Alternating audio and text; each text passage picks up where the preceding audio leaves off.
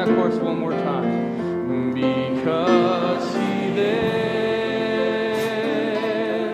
I can face tomorrow. Because he lives, all fear is gone. Because I know, yes I know, he holds the future, and life is worth the living just because he lives. 577, power in the blood. May God bless you all this evening. Hope you all come expecting. Amen. Let's just sing the verse in the course of the song. Would you be free from your burden of sin? Oh, and would you be free from your burden of sin? Oh, there's power in the blood, power in the blood. Oh, would you reach for the victory win? Oh, there's wonderful power in the blood. Oh, and there is power, wonder-working power in the blood. Oh, on the Lamb, there is power, wonder-working power in the precious blood of the Lamb. Oh, and would you be free from your passion and pride? Oh, there's power in the blood. Oh, power in the blood. Oh, come for your cleansing to Calvary's high. Oh, there's wonderful power in the blood. Oh, there is power, wonder-working power in the blood. Oh, of the Lamb. There is power, wonder-working power in the precious blood of the Lamb. Oh, and would you be whiter, much whiter than snow?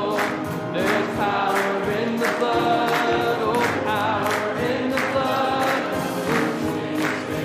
Lost in its life-giving flow. There is wonderful power in the blood. Oh, and there is power, wonder-working power in the blood. Oh, of the Lamb.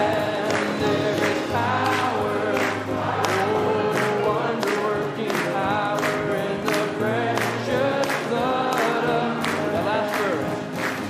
Oh, and would you do service for Jesus your King? Oh, there's power in the blood. Oh, power in the blood. When would you live daily?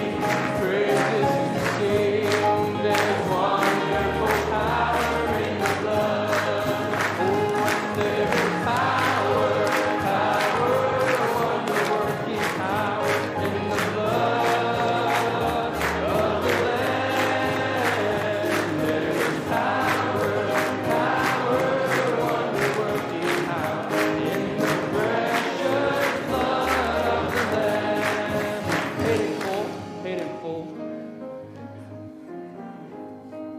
When justice called for a payment for sin, oh, no one worthy could be found among men. Oh, but the precious Son of God, with the cross and thorny crown, paid the debt with the blood of the Lamb. Paid in full by the blood of the Lamb, free from sin, free to live. Now I am, and it reads on the page where my sins were written down. Paid in full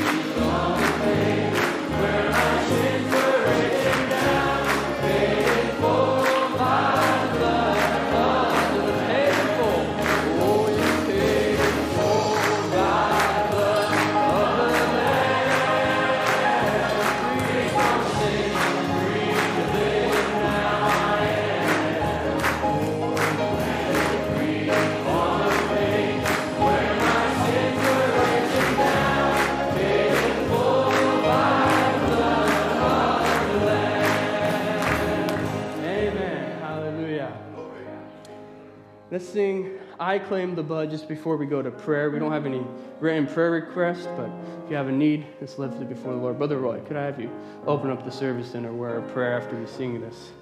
Amen. Oh, let's start with the chorus.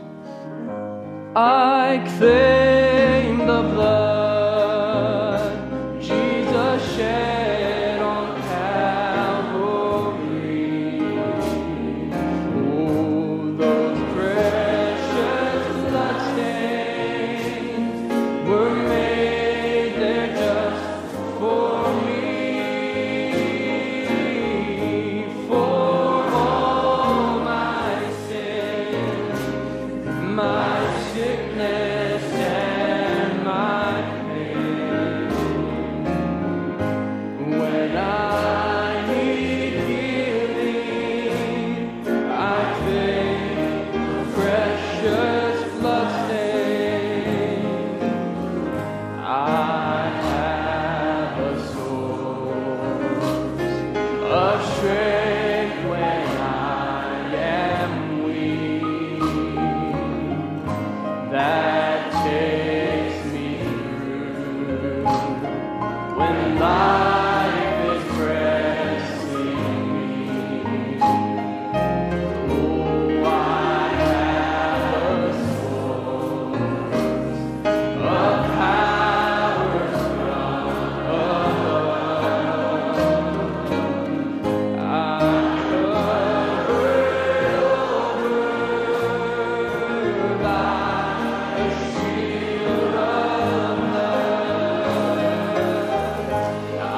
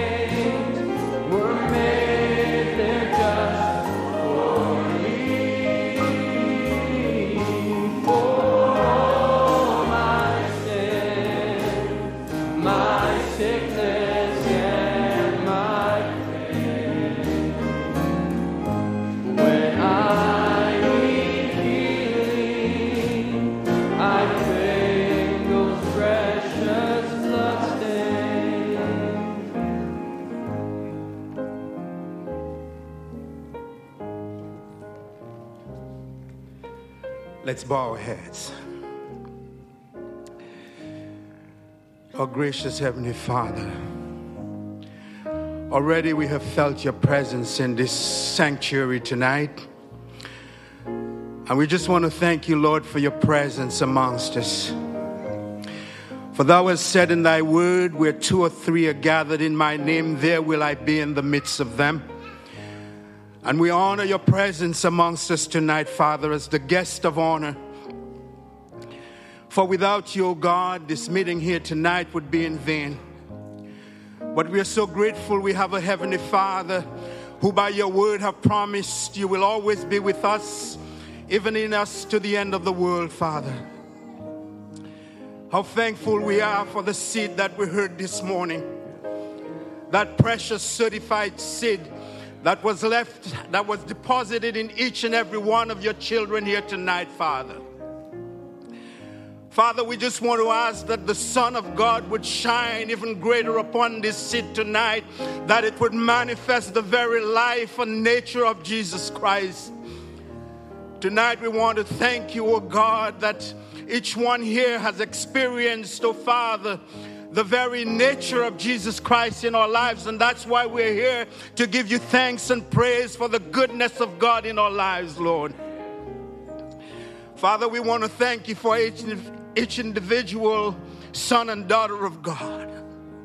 We thank you, oh Lord, that you have made us a body that would manifest you, a body that would praise you, a body that would honor you in this end time that we are living in, Father. Tonight we want to thank you for the great things that you have done in the midst, Lord.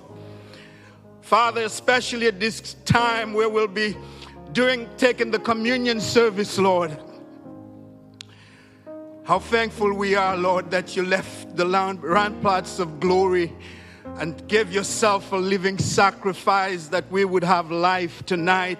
So we want to honor that life tonight, Father, that was broken at Calvary for us. What a paradox it is, Lord, when we think the scourging, Lord, and the violence that was bestowed upon you, Father. But yet in that violence, oh God, in that suffering, healing was manifested for us, Father. Deliverance was manifested for us, oh God. Salvation was made for your children, Lord. A way back to the cross and a way back to you, Father, where we would have found life and find it more abundantly tonight. Lord, as we approach this sacred table tonight, we ask that, oh Heavenly Father, that you would come amongst us and energize our faith, that whatsoever the need in our bodies and in our hearts and in our lives, oh Father, we would experience Jesus Christ in us, Lord, the hope of glory. We ask that, Lord, you will bless your people tonight in a very special way, Lord. Let this be a great time in the presence of the Lord. May we rejoice in the great things that you have done for us, Father. We thank you for the salvation of our children. We want to thank you for the salvation of our loved ones. We want to thank you for the healing that's been wrought amongst us, oh Father.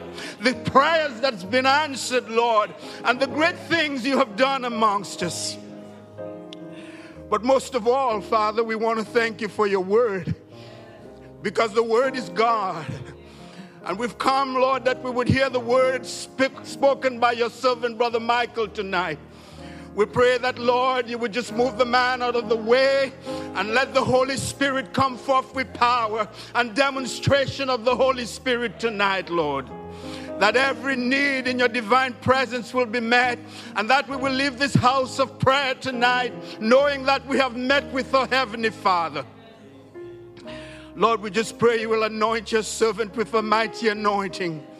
We just ask that, Lord, you will come to each need tonight, and we'll be sure to give you the praise and the glory and the honor. And we thank you already for your presence, Father. In Jesus' name we pray. Amen and amen. Thank you, Brother Roy. You may have your seats. We have a special from our brother Andrew, Brother Josiah, and Brother Michael. As they get ready, can we sing Down From His Glory, Every Living Story? down from His glory, ever-living story, my God and Savior came, and Jesus was His name, born in a manger, to His own a stranger, a man of sorrows, tears, and agony.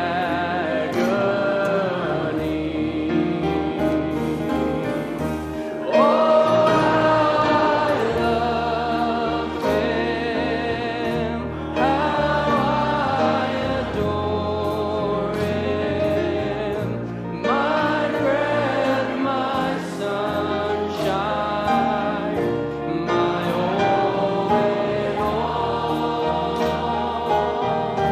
The great Creator became my Savior, and all God's fullness dwelleth in Him. Without reluctance, fresh and bloody substance, He took the form of man, revealed the hidden plan. Oh, glorious mystery, that sacrifice of Calvary. And now I know Thou art the great I am. Oh, how I love Him, how I adore Him, my breath, my sunshine, my all in all. The great Creator became my Savior, and all God's fullness dwelleth in Him.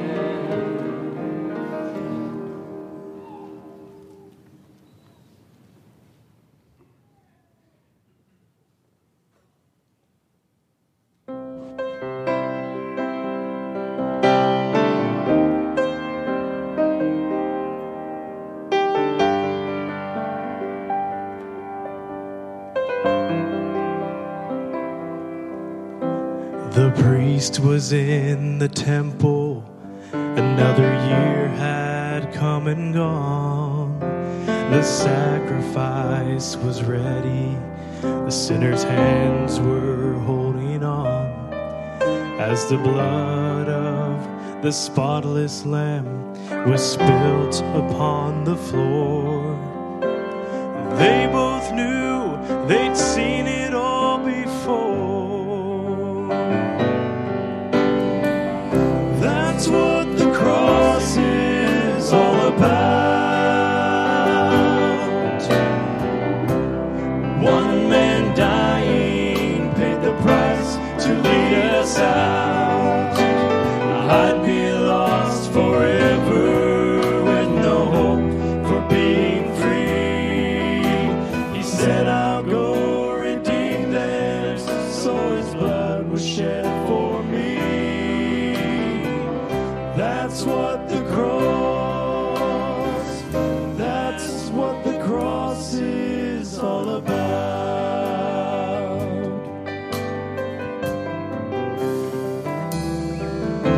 The thieves stared at each other. They knew they both were slaves. Sin had held them ransom, but their debt would soon be paid. On a small and lonely hill, a cross would soon be raised. For God was sending one who saves. That's what the cross is all about. One man dying paid the price to lead us out. I'd be lost forever with no hope for being free. He said, I'll go redeem them, so his blood was shed for me. That's what the cross is all about.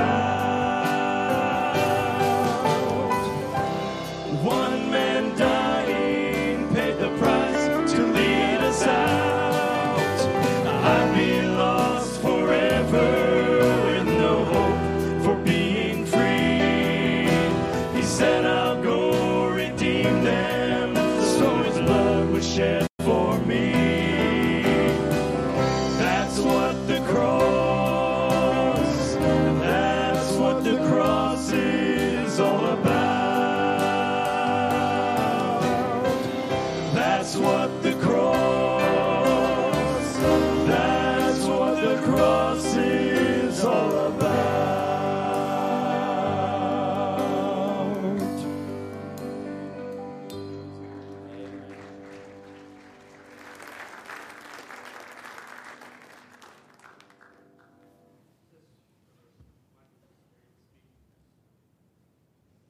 Can we speak? I just want to speak the name of Jesus.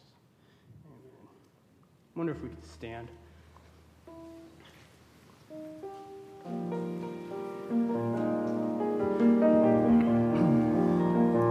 Oh, I just want to speak the name of Jesus over every heart and every mind. 'Cause I know there is peace within your presence. I speak Jesus.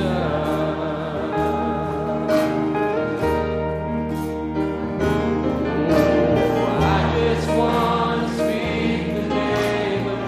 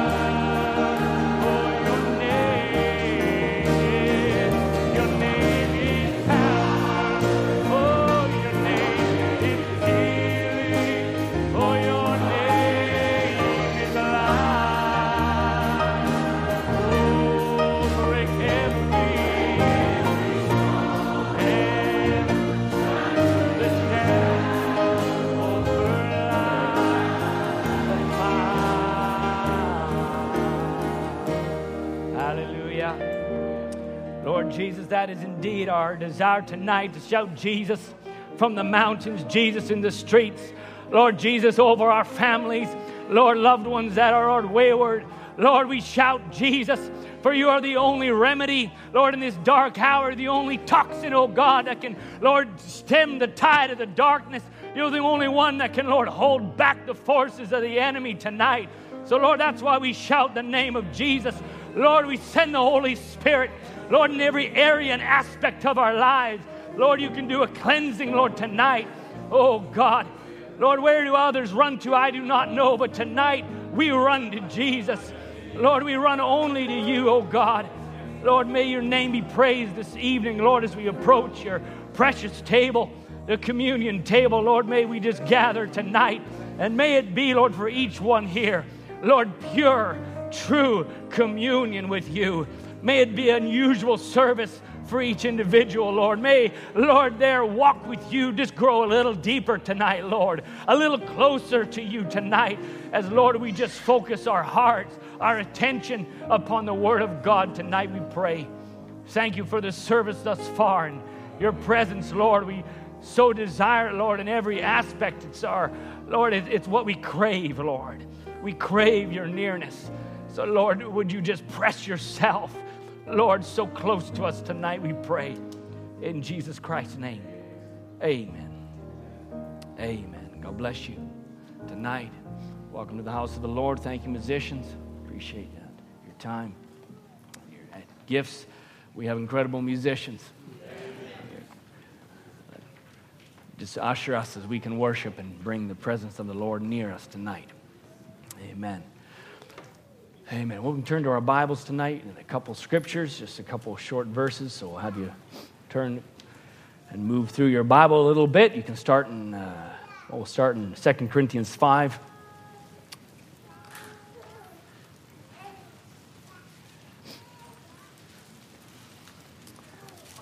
I'm going to try and just punch a little thought home tonight as we just go to communion. 2 Corinthians 5:21, very familiar scripture. For he hath made him to be sin for us, who knew no sin, that we might be made the righteousness of God in him. You know, Brother Tom said this morning, we can just go through a scripture and sometimes we can just read it and then we just pass by, but how much has been packed into one line of scripture. For he hath made him to be sin for us. That's no small line of scripture in the Bible. There's a lot that went on right there. Who knew no sin, that we, each one of us here in this room tonight, might be made the righteousness of God in him. Again, another line of scripture that packs an incredible amount of power in it that pertains to us. Maybe we turn now to Matthew 16.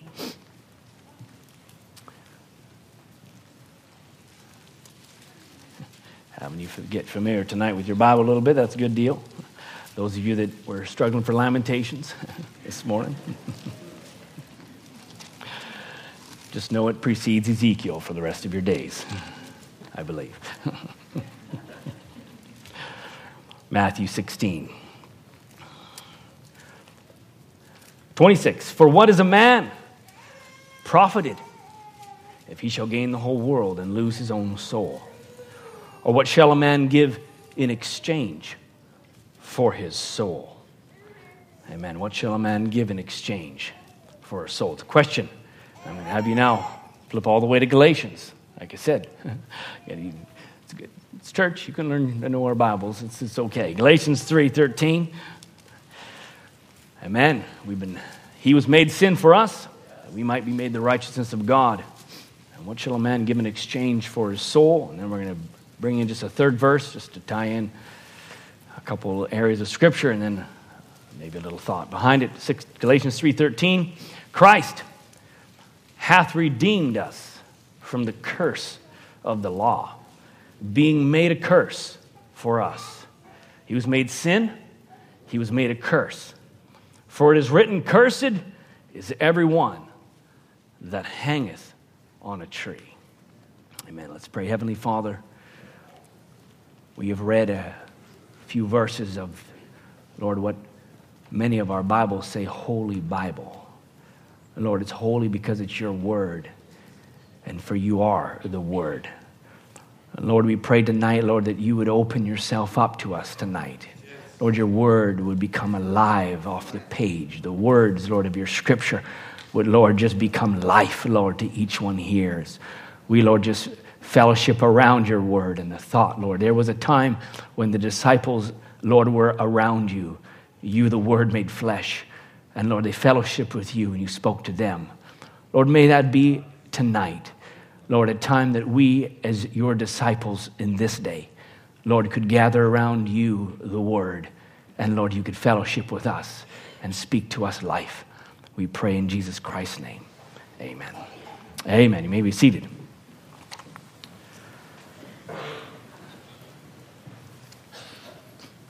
Tonight we have communion, and so it is maybe we'll center our thoughts, focus our thoughts on the communion table or why we have communion. I maybe just take a little thought. I thought I'd call it the Great Exchange, but may I change it. Maybe we'll talk about remember the exchange. And remember the exchange. And you know, anything that's considered something significant in the world, they usually tend to put before it great. The great something. The Great Train Robbery happened many years ago. It was an incredible robbery, and so therefore they termed it the Great Train Robbery, and in equivalent money today, they stole about $40 million of funds. Therefore, it was termed the Great Train Robbery. There's the Great Escape. If anybody knows, in World War, there was a mass escape of World War soldiers in a prison camp, and it was a large endeavor. And so it was so huge, it was an incredible feat, so they called it the Great Escape because of such magnitude. There's the Great Wall, that if I asked you how many kilometers that Great Wall spanned, you probably would have no idea, because when I saw the number, I had to look at it again and again and again. And it is indeed pretty great, because it actually runs 21,000 kilometers, or if for those that need miles, maybe somewhere around 13,000+ miles. That's great. They call it the Great Wall. And not for nothing, for there's a reason there. It's huge. It's an incredible thing. About 1 million people, they say, were used to build it approximately, and it took about 2,000 years. So it's pretty great. They call it great. There's the Great Depression, 25% unemployment rate. Wages fell 42%, and stocks lost 90% of their value. It was an incredibly great, depressed time. Therefore, it got the term great. There's the Great Gatsby. Nothing great about it. Don't ask me why they called it the Great. It was in there too. Sometimes they throw great for nothing. They did there. But there's many things in this world that they term to be great. It's prominent, or it's important, it's distinguished, it's famous, it's honored, it's remarkable, it's exceptional, it's highly rated, it's incomparable, it's unsurpassed, unexcelled, and it's matchless, to name a couple synonyms or similar terms to bring great. And so therefore, there's things that deserve it, things that maybe don't. But I want to talk about the Great Exchange, because there was something, this to me was an unparalleled event of time, worthy in every aspect of the word great. Amen. Every aspect of it. And so in an exchange, there's a trade or a barter of something that goes between somebody when they exchange something. Usually it's something of equal value. You know, nobody is going in for the exchange for the lower end of it. Nobody likes the short straw. Nobody likes to be downgraded. Nobody likes to get shafted, as they say, if you're on the raw end of a deal. We have a lot of idioms in the English language, I found out when I was speaking overseas. But in an exchange, man goes into bartering and wants to get a certain value out of it. We have gift exchange, currency exchanges. We have stock exchanges. It's all a trading of something. Nobody here goes into a gift exchange, and I'll expose you all, if you've all been, because we're at Christmas time, you're not going in for the lowest gift. I know that. You're sitting there at a gift exchange, if you've ever been to one, at sometimes a company event or something like that, and you're probably looking at everybody trying to figure which one do I want to, Yeah, you're looking for something of equal or more value than what you think you have in your hands. You're not looking to be like, well, I'll look for the lowest thing here and I'll trade it off. You're quiet, but it's true. There was a fellow that traded a few years ago, traded his paperclip, a red paperclip, and he slowly exchanged it in 14 trades. He got a house. And so he was trying to find someone that had equal or value, and he just kind of worked his way upwards in a very random way, and exchanged effectively a red paperclip for a house. Pretty incredible. But that's an exchange. But those aren't great exchanges to me. What we're talking about tonight is Calvary, and I want to talk about the exchange that took place on Calvary's Hill. Now, the problem is, on an exchange for us, if you're looking at what was exchanged, the problem we have is in our sinful state, we can't improve anything. The fellow with the red paperclip he worked at improving it somehow. And he worked his way up to try and increase the value. He actually went from a paperclip to a doorknob to this or that and the other. And someone saw that and said, oh, I like that. And so, there was value there for them. And so it slowly kind of worked his way up to where he had in his hand something that he could trade that was of equal value even for a house. But for us, when we enter an exchange with God, we actually have no way of improving this. Amen. It's unimprovable. And here, there's nothing we could say. There's nothing we can attempt to build or add on to our structure or our body. There's no good deed in life that we can do. We can't improve ourselves by education. We could be the best doctor of doctors. We could save thousands of humans. We could be a teacher that teaches and helps educate people and attain the highest of highest levels. But it never will improve you enough to match what was required to take away your sin. Amen. Never would it be enough to sit on the scale and sit on a large scale of life and place yourself on one side and say, I have done everything that I can do. I am the epitome of humanity right here, and put yourself on the scale, and then on the other side, try and match and equal that scale on what was required to match what you needed to become sinless. Amen. All the time, the scale would be out of balance, no matter what was done. Isaiah 64:6 said, but we're all as an unclean thing, and all our righteousness are filthy rags, and we all do fade as a leaf, and our iniquities, like the wind, has taken us away. Psalms 51:5 says, behold, I was shapen in iniquity, and in sin did my mother conceive me. An unclean thing was considered a terrible thing in Israel's day. That's what a leper had to shout, unclean. Whenever somebody went by them, they were considered an outcast. It was a person of no hope. You were a leper, you had no hope. You were sent outside the walls. It was essentially a life sentence and eventually death, really a life sentence of being alone and ostracized, and had to cry that unclean anytime someone came near. And it's no wonder that sin is likened to leprosy, because of what really it does to both a body and what it typed in the scripture. And it's really the worst thing that could happen to anybody in the house of Israel, to be considered unclean.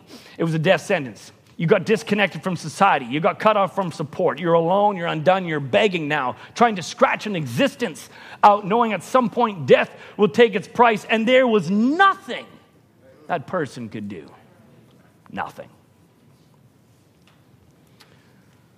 Think about it when Moses put his hand as a sign at the burning bush and he pulled it out as leprous. You can imagine the shock that would have been, knowing what that meant. Now here, Brother Branham says, here he stands holding his hand over his heart, standing like this, speaking now of Moses, where the hidden secrets of redemption had been hid since the foundation of the world. This is such a beautiful type Brother Branham gives here between God and Christ and Moses. Now he said, here's why. He goes, Jesus is God's right hand, we all know. And there was Moses portraying him exactly. He held the secrets of the Father and has showed them to us. Notice, watch him pull from his bosom his hand smitten with deadly leprosy, showed what God would do with his right hand. He says, now notice, leprosy has no cure. Notice it wasn't just common leprosy. It was in the last stage when he pulled his hand, white as snow. His hand was smitten with a horrible thing. How Moses must have felt when he pulled his hand out from his shirt or from over his heart and his hand was smitten with leprosy. It symbolizes sin, incurable, and especially in its last stage. Our state was incurable. Every one of us, incurable. Find something that would be able now to exchange with God in that state. Just find something. Somebody. Please find something clean. Nothing. Humanity, nothing. No one had nothing to offer. Surely there was something mankind could come and bring as an offering in exchange and say, well, you know, here's some good deed, or here's some treasure of the earth, something. No, you're a one of a kind. You have a one of a kind problem. And you need something so specific in exchange for your sin to be wiped away. And in fact, I don't even think, if you ask somebody, say, I don't even know if anything exists. No one exists in all humanity, but if someone could be pleading the cause and say, surely there's something. I'm as a leper. I'm sin. I'm covered in sin. My righteousness is as filthy rags. Surely there's something. Please find someone. Wait. There is only one thing. You need someone who's sinless.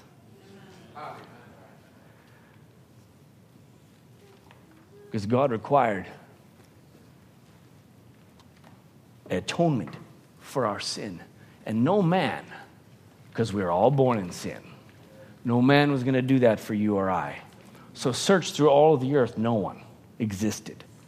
So it had to be someone beyond humanity.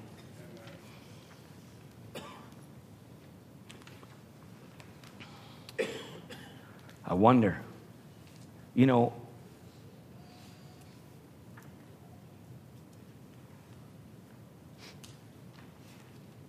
when you're looking to exchange with somebody with something, there has to be some value recognized there.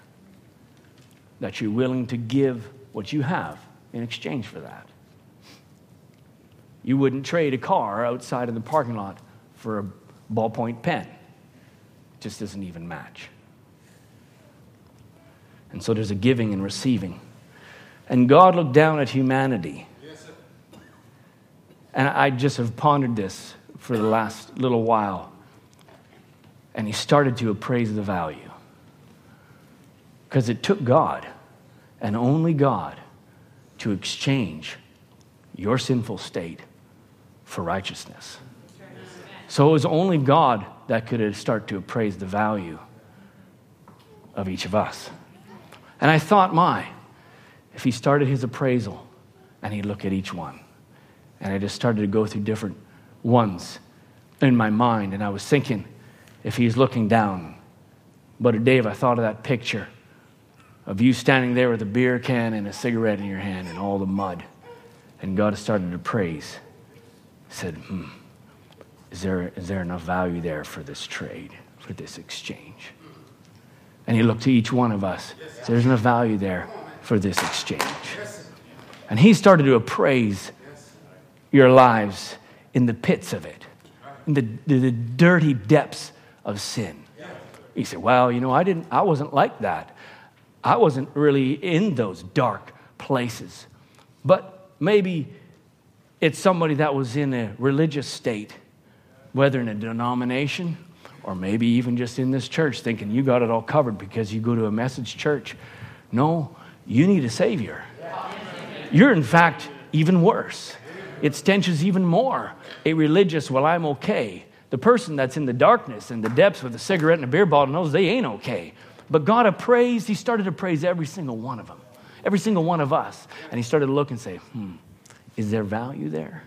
And he started going down his little ledger pad, each name, each one.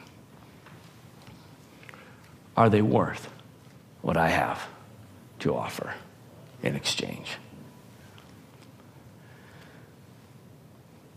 And he started to weigh it out. But what about the cost now? What about the cost that I need to give for this? I'm sure he looked at all the ramparts of glory, and he looked at the splendors that our mind can't even begin to imagine. And there he was in his throne, all of heaven, all of its beauty and magnificence, and the angels and the legions of them around. He's saying, oh, I have to leave this. I have to leave all of this here. I have to go down and put on flesh. I have to become one that can age. I have to step into time. I don't even live in time. I am an eternal being, but I have to step into time and feel the aging aspects of a fleshly body, feel the pains and the groans of this flesh.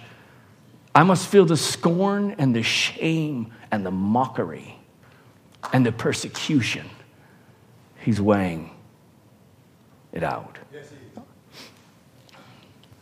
Not that he's weighing it out whether it's worth it or not, but that is the cost that had to go on the other side of the scale. And he looked at each one of you and I and said, do I do this? In Gethsemane, he bore the burden and the weight as he knew now what he must do as he approached the moment of the exchange.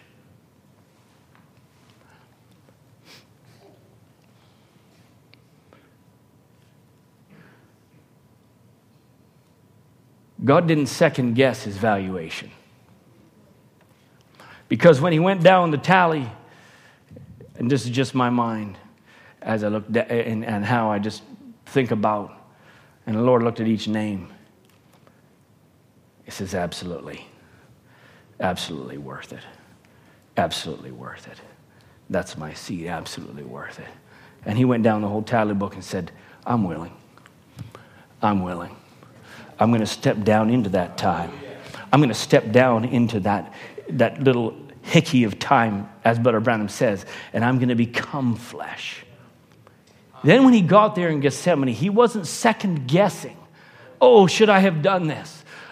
Should I not know? He knew full well what was coming. He had already gone through and known what it takes so that you and I could become sinless. And so he said there, Jesus sat there praying, kneeling in the garden.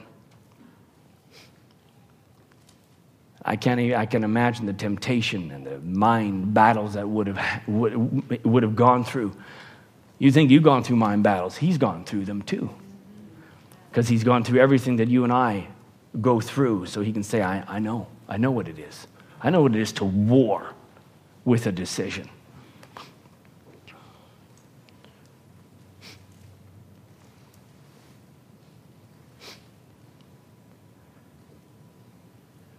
God looked down.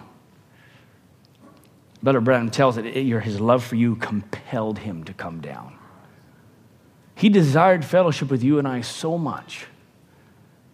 He craved and longed to be with you and I in a relationship of fellowship and communion. I can't even fathom. My mind can't comprehend that level of love that drew salvation's plan. Oh, the love that brought him down to man to bring about now the greatest exchange known to man. Because God then came, there's a moment where you can plan an exchange, you can plan a transaction, you can put all the thoughts in place on, you can work out the particulars, but there comes a moment when that must transpire. The giving and the taking have to take place. And that moment came as we approached Gethsemane and started to work the time ahead up to Calvary. And here an exchange began to take place where he who knew no sin would become sin, so that you would become righteous Amen? This is what started to happen in the Garden of Gethsemane. And so here as the soldiers would have become to now step into the garden, and here Judas would betray him. And I would think here at the moment, at the start of the greatest exchange known to man and in all of eternity, another exchange had just actually happened, and Judas had exchanged the blood of Christ for 30 pieces of silver. This had just happened just before the exchange that would make Judas sinless. And here he had traded off the blood of Christ for a little bit of gold or a little bit of silver.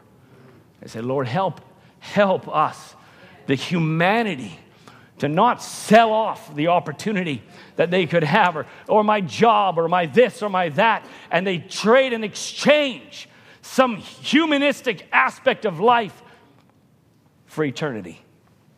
Judas did. And here the soldiers came in. I can tell you this was a difficult time. They weren't coming in lightly. They weren't coming in. This was now climaxing at a place where the Jews were in a fierce anger for all that had been transpiring, the priests and so forth. And so here now the temple guards, they come into the garden, and Judas betrays him. And here they start to, I'm sure they're not going to just they weren't handling Jesus with kid gloves, I can tell you that. And here now the exchange begins. Because in that exchange, the transfer of my sin, the transfer of your sin starting to now go in his direction.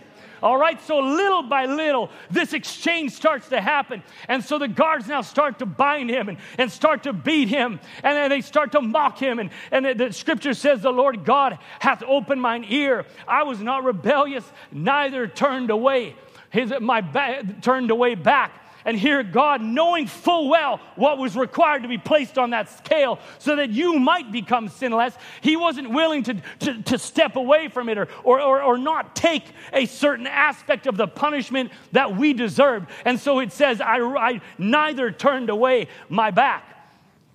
That's what Scripture says.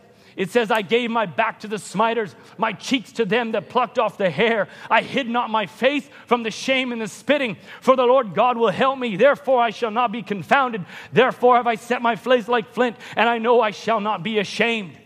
Hallelujah. He set his face to that.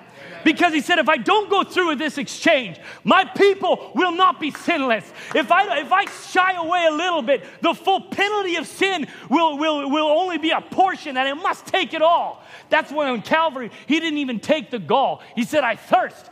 And they gave him some vinegar and gall, and was there actually as a medicine to try and numb it. And the scripture says he tasted and he didn't take no more, because he wasn't going to numb himself from the infliction of sin that he needed to bear, so that he was not shortchanged. He could say the penalty has fully been paid. And here they started to beat him and slap him. You know, if someone back in the Jews, I can tell you, when someone came up for a slap, it was a demeaning thing. And they would have been now taking him before the priests. And they would have then had their trial. And here they're saying, you blasphemer, you've said this. And you said that you would destroy the temple in 3 days and raise it up. And you said that you're, this and that. And they would speak, and they were starting to slap him and beat him and tear, as the scripture says, tear his beard out. I don't know if any of you have ever had that happen to you. I highly doubt it. But to even pluck one little hair from your cheek is actually quite discomforting. But they tore his beard out, as the scripture said, and they began to slap him, and they tried to beat him. They are infuriated. And a rage had overcome the Jews and the council at that time. And there, when they deemed that it was blasphemy that he had done, and it was a death sentence to them, they blindfolded him. They put a blindfold around your Lord Jesus, and they started to smack him. They started to say, where did that come from? You're a prophet.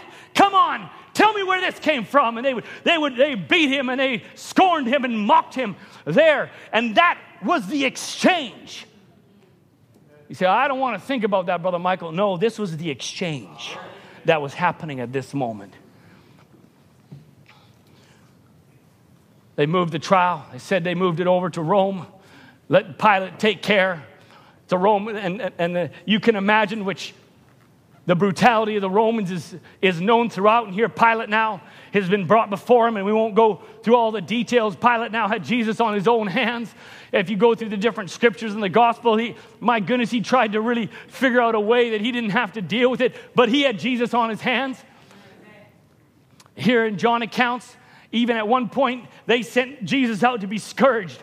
And in fact, Pilate was hoping that maybe he would send him out to scourge him so that that Jesus would look even so brutal that they wouldn't crying for his death. And in John, they scourge him. And so he could then bring him back and say, now here he is, surely. I don't find no fault in him. And so here he sent out to be scourged. And if you go through the accounts of how that would be, this is the communion table. This is remembering the Lord.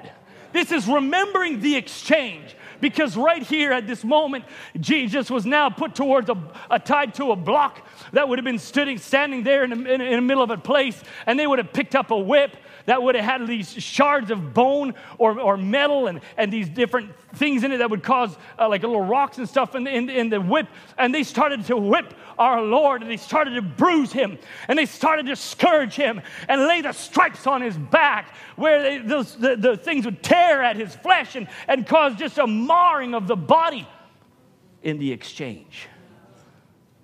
Because my sin needed a Savior who is sinless. And all this process, every whip of it, every beating of it, every scourging of it was the exchange for you to become sinless. Amen. Scripture says, and many in Isaiah 52, and many were astonished, which means horrified. At thee, his visage was so marred more than any man, and his form more than the sons of men. The fury of our sin was met on him. And every little bit, the exchange is being made. Every whip, every stripe that he bore. Isaiah says he was despised and rejected of men, a man of sorrows, acquainted with grief, and we hid, as it were, our faces from him. So marred, so brutally beaten, that we even, as it were, hid our faces because it was such a wretched sight. And then Pilate takes Christ, stands him again before the people, and says, surely I find no fault in this man, and hoping that just maybe the brutality that they had just met out on Christ would appease the anger that they had. But they still yelled, crucify him! Because the exchange was not fully done yet. And so then they had to succumb. And they put a crown of thorns on his head. Scripture says then they beat his head with a rod after they put a crown of thorns on, and then placed a cross on his back, and then had him walk. Now Jesus now walking a half kilometer after he'd been completely beaten beyond all measure that we can't even begin to imagine, and now place and demand him now to walk a half kilometer, a quarter mile up the road to Calvary. And here the crowds are pressing and jeering and throwing stones and scorning and mocking him all the way as he carried the cross of Calvary's hill. And here, then they would lay him on the ground as they reached the pinnacle of Calvary and lay him on the cross there. And his poor little arms, I'm sure, couldn't even stretch them out. And so they would stretch his arms to meet the place where the nails must go. And then Rome would have brought their nails down on the cross and drove it into his hands. And some would say the wrists were considered the hand because that's where it would hold the body. And he now then hung there between earth and heaven on Calvary's hill. And then to breathe, he had to push the body up with your legs and try to get the air in your breath, into your chest, and the spasms and the nerves, the pain that was searing through, all because there was an exchange that needed to happen. And the wrath of God was poured out upon him. I know in that moment on Calvary, if you or I were there, you probably couldn't even look at it. Man can't even portray a picture or a video or anything of the nature and most of you, it would be too horrifying to even look at. But this was the moment of the greatest exchange of life. My sin, your sin, was being poured out upon him. Wounds for our transgressions, bruises for our iniquities, stripes for our healing, chastisement for peace. And at this exchange moment, our filthy rags, as he's receiving the stripes from the Romans, your filthy rag is being laid on him. My filthy rags of righteousness being laid on him.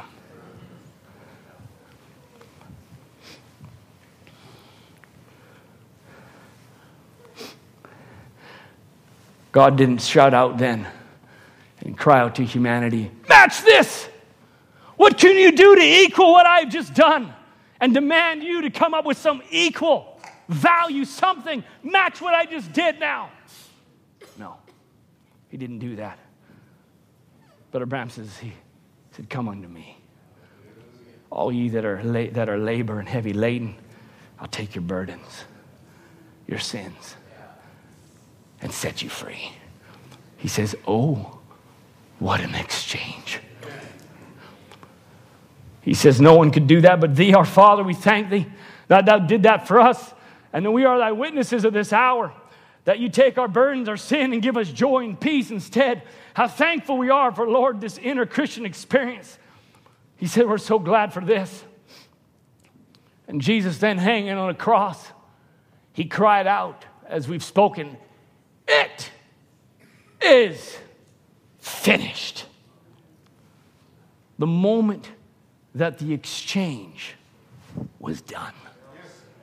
What a moment. What a moment when the exchange, when my filthy rags were fully laid on him and his righteousness fully laid on me. It is finished. For your healing, for your joy, for your peace, for everything that you need, for your deliverance, for your lost loved one. At that moment, I've exchanged it. I've taken every bit of it. I've received the full punishment that's required.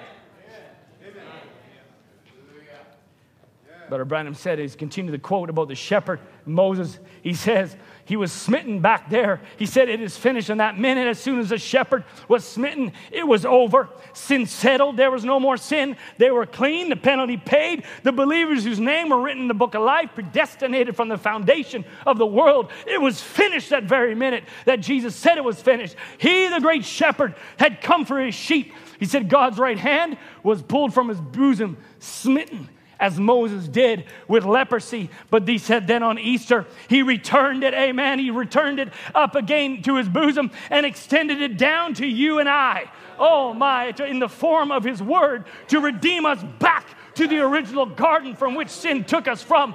Oh, what a mind picture there, or mental image of Moses. You just thought, oh, Moses, it was a sign. But here, Brother Branham says, no, God put the right hand of power, which was Christ, into his boot, took it out and smote him. And here he was, a type of the leprosy of sin that went fully on Christ, then took him back to his bosom, and then gave it down to you and I. Oh, hallelujah. He said the hidden secret of his great heart was revealed by a prophet shepherd. It was revealed by a shepherd. He said in the service why it had to be shepherds. Oh my, can you imagine the leper? Can you imagine the leper that is all sin-stained in his garments, outcast out there, barely trying to scratch out a little living, hoping that someone would toss something his way. But then when one day someone walked by his way, there was like a little leper that said it came and Jesus made him whole. Can you imagine the change that he went under? That his filthy tattered garments could be shed no more, and his filthy rags could be put on a new garment. He was clean. He was whole. He could walk with his head up now. He wasn't having to be shameful and say, unclean, unclean, come near me. No, don't come near me. No, because one had exchanged. And it said, no, here's my righteousness. Wear this robe as you are my son. You are my daughter. Think of the story of the king who had the man that killed his son and put him in jail. Think of that transformation, that he brought him out of jail, deserved it all. Deserved to go to death, deserved every bit of it. I did it. I don't know why. I was jealous. I don't know why I killed your son. And there, the King of Kings stepped into that little jail cell, says, you just come with me now. Oh, what's happening? What's happening? Just come with me now. And here he goes, and he takes him out and scrubs them all up and washes them up. Here it is. So what's happening here? Takes that robe of the king, puts it on his shoulders, and says, now, you're going to be my son. He said, that's unfathomable. That's what he did. That's the exchange that happened for you and I to stand here as sons and daughters of God.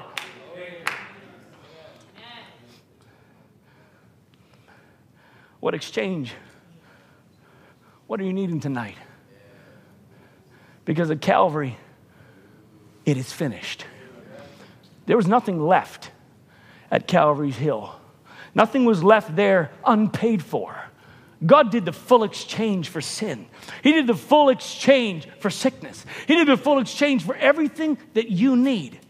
Calvary paid it all. I tell you that when God exchanges something with you, it's never a downgrade. There he sat with a woman at the well. He says, well, you have needed something to drink. You know, you need some water. He asked for some water from her. No. But if I give to you, these are waters, living waters. When Jesus gives you something, it's never downgrade. It's upgrade. Amen? But our man says, if we would sit down tonight and figure, what is any greater thing than eternal life? What is any greater? Tell me what kind of price that you could put on eternal life. If you were dying tonight with $100 billion in your pocket, it could not touch eternal life. You can't buy it. Money is filth in the sight of God. If it isn't used to in the sight of God, if it isn't used to his kingdom or some good cause, amen, it's filthy. God won't take no money. He won't take no merit. He won't take nothing of you. Nothing. God's going to exchange with you. And you know what your part is? It's your sin, your guilt, your condemnation. You know, when someone gives you something so incredible, everybody have a hard time ever receiving an incredible gift. It's pretty hard to take. Someone who says, you know what? Someone dropped in your lap $100,000. First, your mind would say, well, of course I'll take it. But in reality, you wouldn't even know how to receive it sometimes. You just, how do I handle this? This is just too beyond. How do I show my gratefulness? How do I show my thanks? It's almost too hard to take. And sometimes that might be the case for some of you. You can't comprehend what God did for you. And it's like, you just can't believe that your condemnation, that your guilt, that your pain, that your sin, all of that has been paid for. You're like, how do I take this? Take it. Take it. You must take it. A pardon is only a pardon if received as a pardon. So if you're just like, well, I just don't know, you're going to lose eternal life.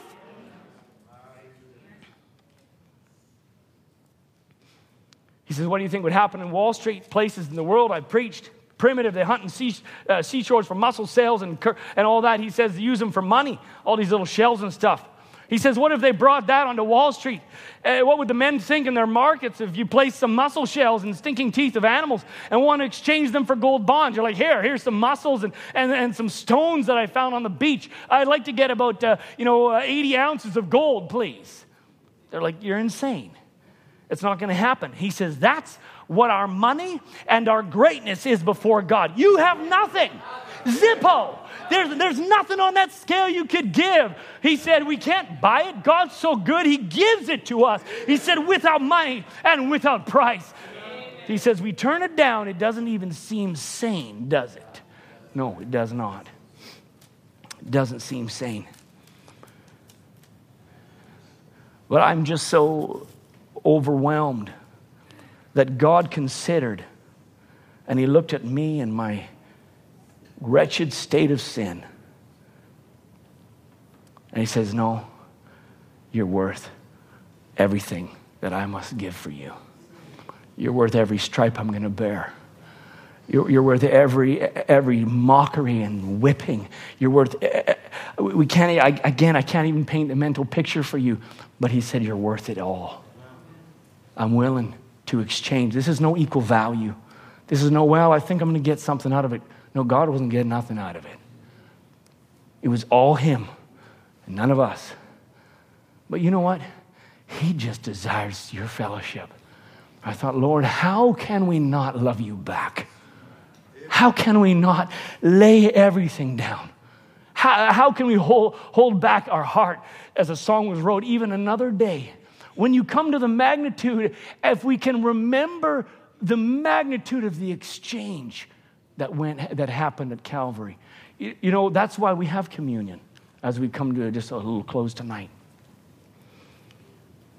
Because when we start to remember something and we start to refresh in our minds a certain situation, all of it starts to come back. You start to, whoa, I didn't remember that. I totally forgot that transpired. And you start to refresh your mind a certain situation or certain circumstances you let kind of go way behind. And so you start to remember it. And you're like, whoa, yeah, that was quite the time we went through.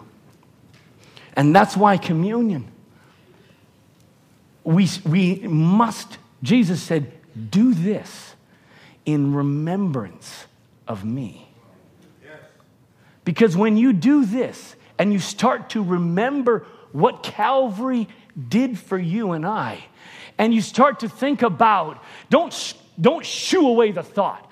Don't be as the scripture said, and we hid our eyes from it because we can't even, I can't even think about that. No, it do you good to remember him, to remember the exchange of Calvary when he bore every aspect of our sin and the weight of the world on his shoulders. Remember him, because then it starts to flood back on you and I. And then you start to say, Lord, what can I do for you? Is there any, what can I do? What can I do for your body? What can I do for your people? How can I lay my life down more at your feet? Oh, when you start to understand the magnitude in our simplistic little mind, it floods back on you. And then you say, how can I not love you with everything that's in me? That's why the scripture says, do this in remembrance of me.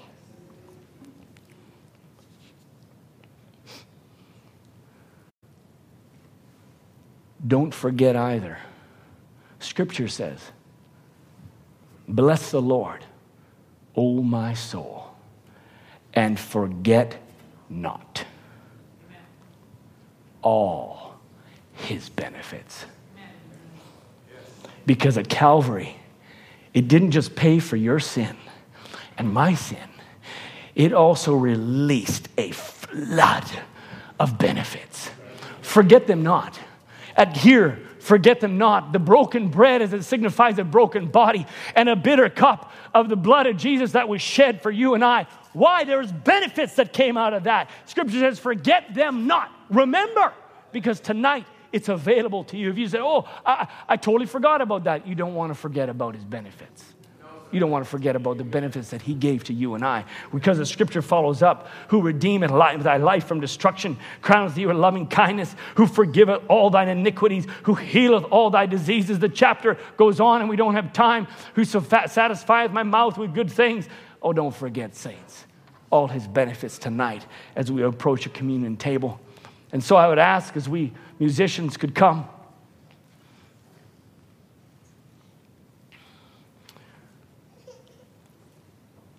Scripture says in Romans 8, moreover, whom he did predestinate.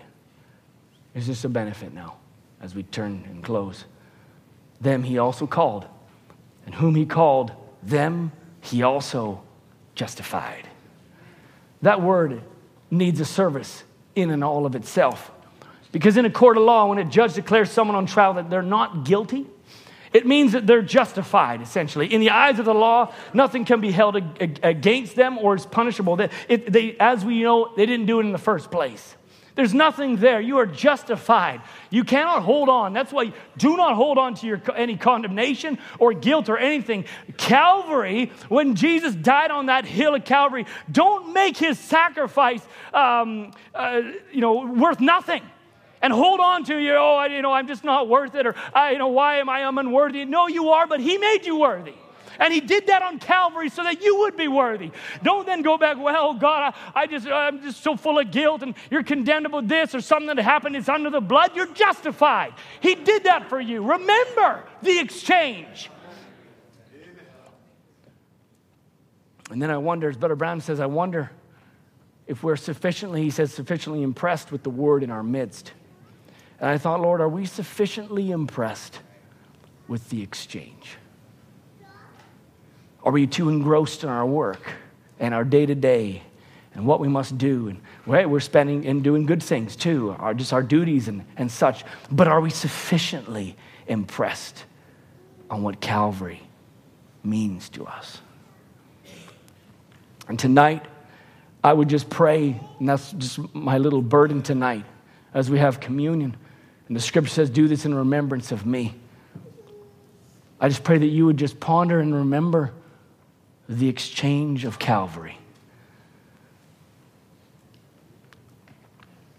Brother Branham says, he says, baptism doesn't save you. It's only a sign that you're witnessing to the congregation you believe in the death, burial, and resurrection. He says it doesn't save you. Water will not save. It's your faith that saves you. But baptism is an order, and it must be carried out. Who here would say baptism is important? Yeah. I don't think anybody here would say no. We could just skip that. I don't think so. Not a believer. He says, how could God, because God can't say be baptized and turn around and say it doesn't need to be done. He cannot issue taking communion and turn around and then say there's no need to take it. You've got to do it. It's an order forever with God. Because God wants you and I to remember Calvary. Amen. He wants you and I to never forget what he did for you and I. Do this. It's not, it's not an option. Brother Branham says clearly, it's an order. He says forever, because God needs you to remember what he did for you. And tonight, as we take the bitter cup and the broken bread, may it not be common, Brother Branham says, not just common, but remembering the Lord. He says, no matter what you would ever do, there's nothing nowhere, and anyways, that can come near what Christ did for you. You know, maybe the scripture says, Isaiah 49, he says, can a woman forget her suckling child, that she should not have compassion on the son of her womb? Yea, they may forget. You say, really, a mom, could she forget a suckling child? That'd be a very incredible circumstance and beyond even nature. But Scripture says, yea, they may forget, yet will I, God, not forget thee. He's saying, do this in remembrance of me. And he's saying, I'll never forget you. In fact, he bears scars in his hands. And every time God goes to a task, he looks down at his hands and he remembers you. It's there. He bears the remembrance of you and I and the exchange he did for your sin and my sin. Every time he does something, he looks down and he remembers Sister Margaret. He said, I did that for her. He remembers Brother Greg. I did that for him. And he remembers you. And we're going to come to the table. We said, Lord, we're just remembering you tonight. What you did for me. You remember me, I'm remembering you.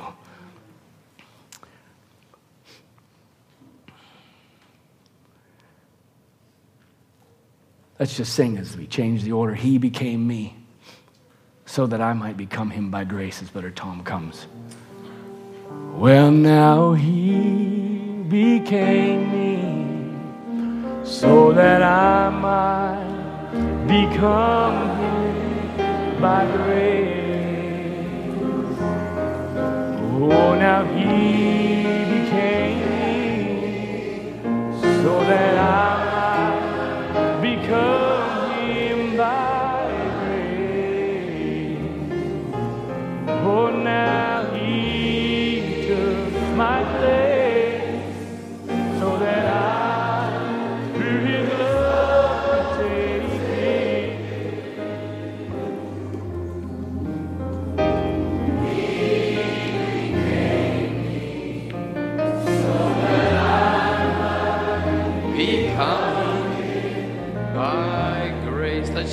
change our position and stand. If the deacons wouldn't mind coming, please. Becoming by grace.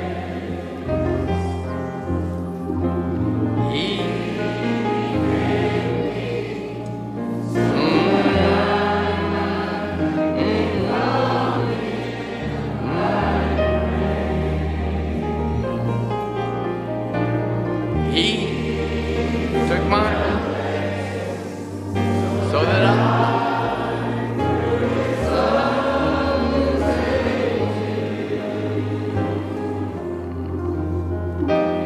He became me so that I might become Him by grace. One more time, let's sing it. He became me so that I might become Him by grace. He became me so that I might become Him by grace. He took my place so that I through His love could take. He became me so that I might become Him by grace. I thought that was a wonderful message for tonight. Remember the exchange or the great exchange. A lot of times in exchanging, people receive the gift, but they re-gift the gift. After a while, they look at it and said, well, I don't need this. I'm just going to re-gift it. Don't re-gift this gift.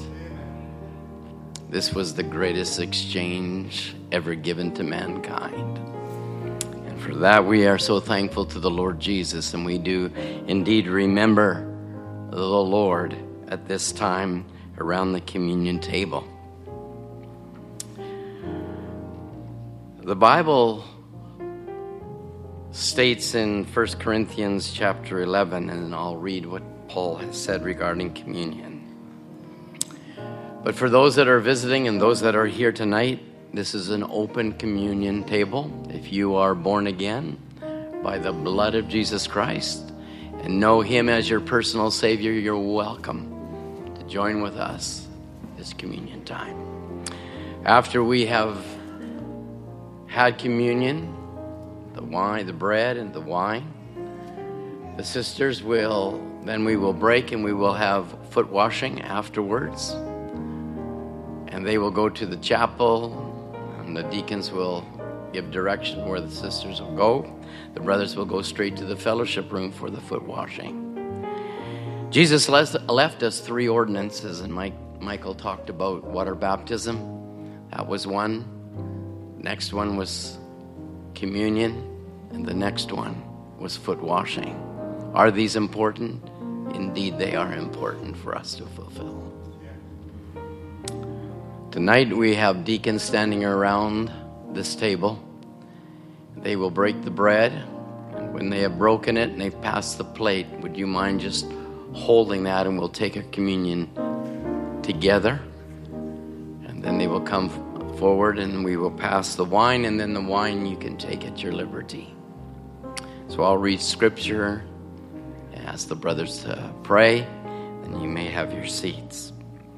The Bible says in 1 Corinthians chapter 11, "For I have received of the Lord that which also I deliver unto you, that the Lord Jesus Christ, the same night in which He was betrayed, took bread.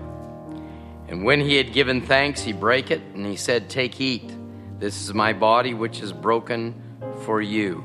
This do in remembrance of me. And after the same manner also he took the cup, and he supped, saying, This cup is the New Testament in my blood. This do ye also as oft as you drink it in remembrance of me. For as often as you eat this bread and drink this cup, you do show the Lord's death till he come.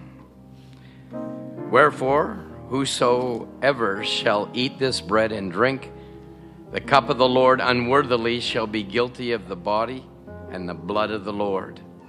But let a man examine himself, and so let him eat of that bread and drink of that cup. For he that eateth and drinketh unworthily eateth and drinketh damnation to himself, not discerning the Lord's body. For this cause there's many are weak, sickly among you, and many sleep. For if we would judge ourselves, we shall not be judged. But when we are judged, we are chastened of the Lord, that we should not be condemned with the world. Wherefore, my brethren, when you come together to eat, tarry one for another. I listened to most of the communion messages today. And Brother Branham takes this point and he says, now we'll just bow our heads for a moment. If you need to make things right, make it right. You need to put something under the blood, put it under the blood. And so we'll bow our heads for a moment.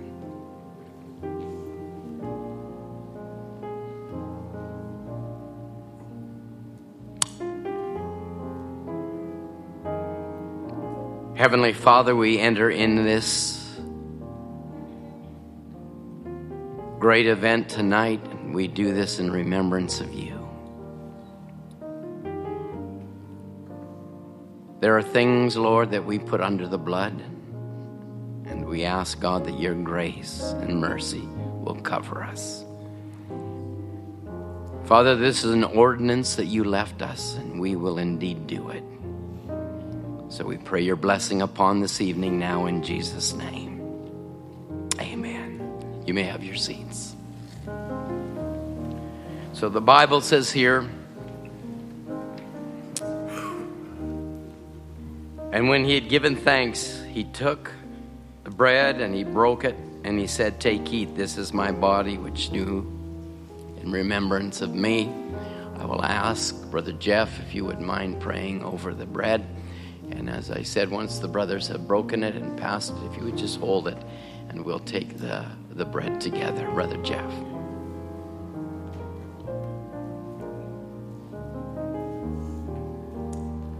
Let's bow our heads.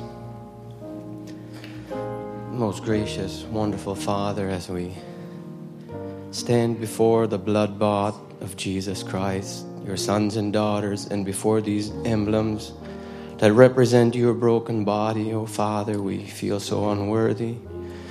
But we're thankful, oh Father, that you didn't look upon our faults, oh God. And we're remembering this great exchange of our filthy garments to your robes of righteousness, Father. Lord, it's hard to comprehend that you would do such a thing for us, oh God, remembering where we came from, oh God. That you were willing, Lord Jesus, to take that, to do that for us, Father, as you walked to Calvary with us on your mind, Lord. You knew the price. You knew what it was going to take. You knew the suffering. But you were willing to do it, Lord Jesus.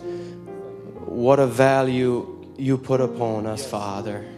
And it's because of that predestinated seed gene that you placed within us before the foundation of the world, Lord.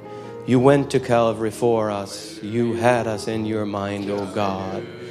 Tonight, Lord Jesus, as we're remembering this great exchange, and as we're going to break these emblems, Father, which represents your broken body, we just pray that you would bless everyone that will partake of it as they remember the pit that you have hewn them from, oh Father.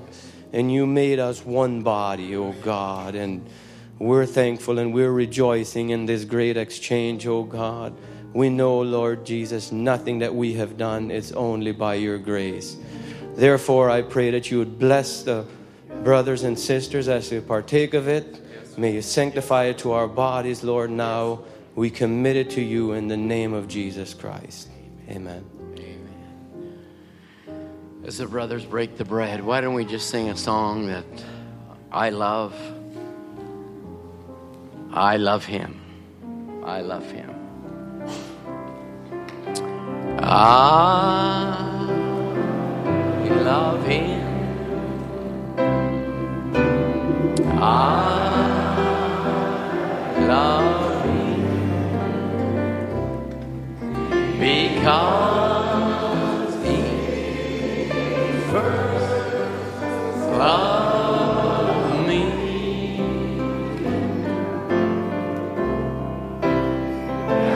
And purchased my salvation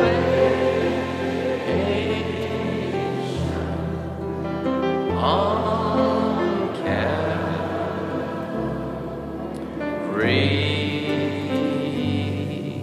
tree. Make it personal. I love you. Oh, I love you because you first loved me.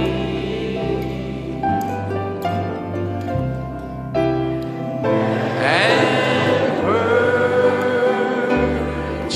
my salvation on Calvary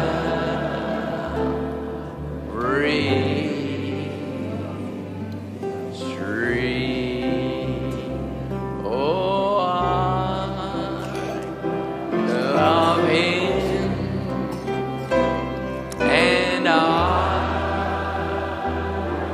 love him because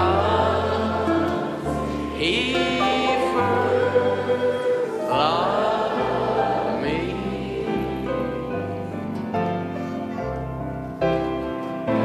And purchased my salvation on Calvary tree. Oh, thou art worthy. Thou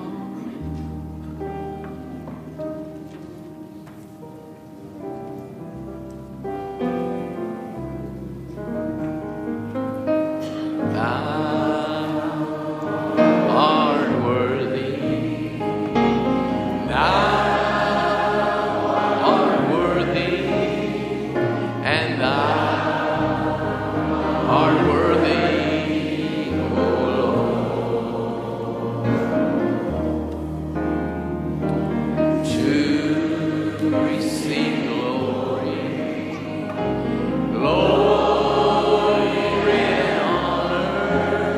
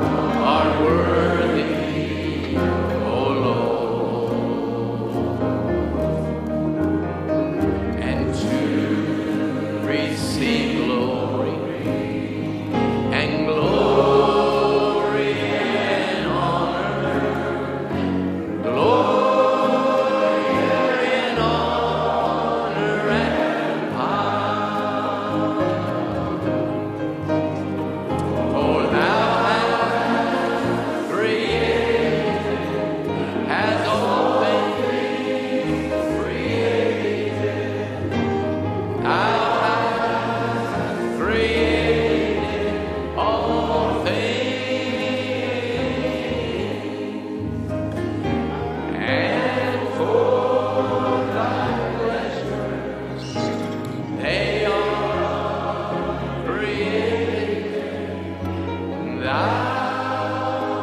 art worthy, O Lord. Thou art worthy.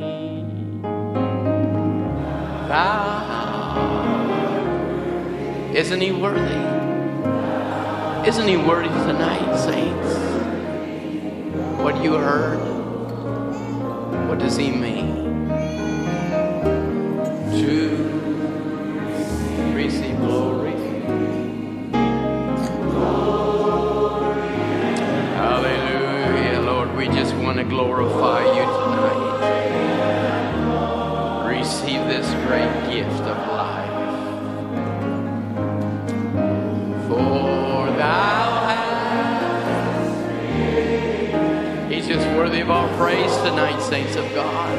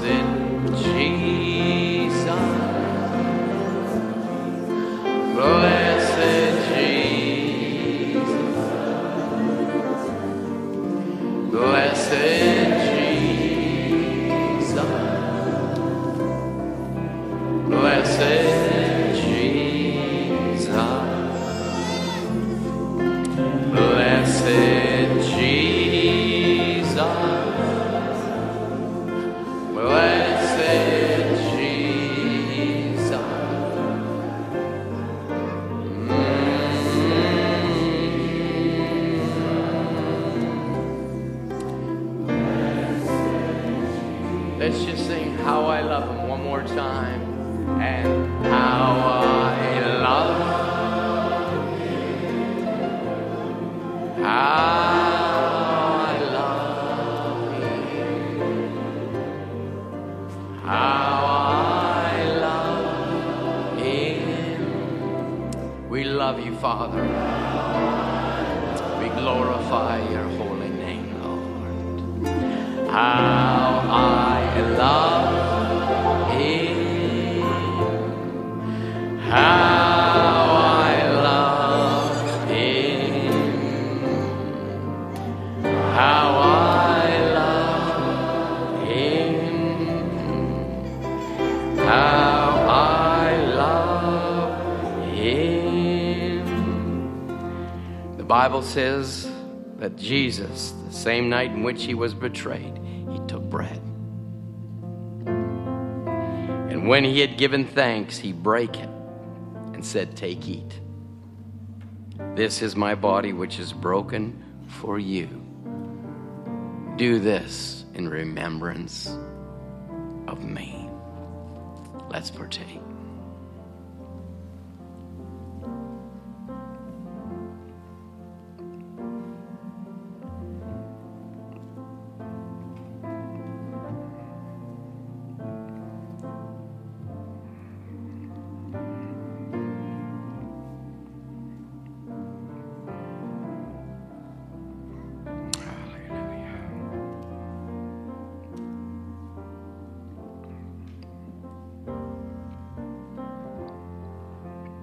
Hallelujah.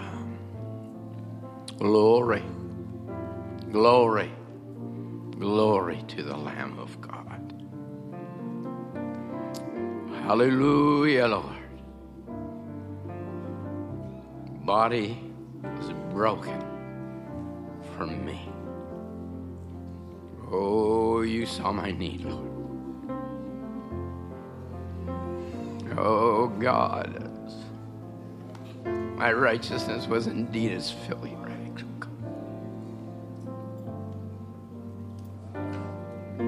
God, when you determined you'd do it, you'd do it, you'd do it, Lord. I'm so thankful that I can be a part of this great remembrance. Hallelujah. Ah, we love you, Lord.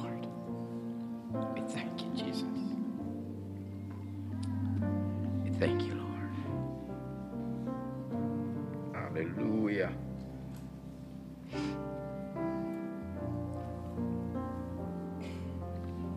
Then after, the same manner also he took the cup. When he had supped, saying, "This cup is the New Testament in my blood. This do ye as often as ye drink it in remembrance of me." My God and Savior came, spilled his blood for me.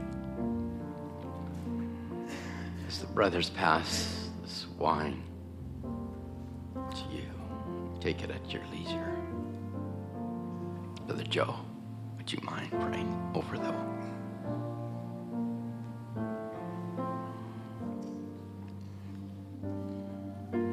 Precious Heavenly Father, tonight we bow our heads and our hearts, Father, O God.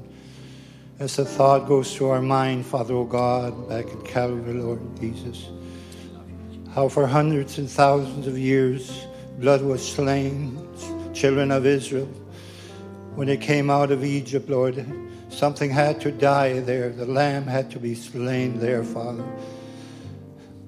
Lord, what a wonderful thing it was for them, Lord, when they seen the Egyptians fall to the left and to the right, and they could walk out under the bloody lamb that they followed Moses, Father, according to the direction that he gave them, that the death angel will not come over them, Lord God.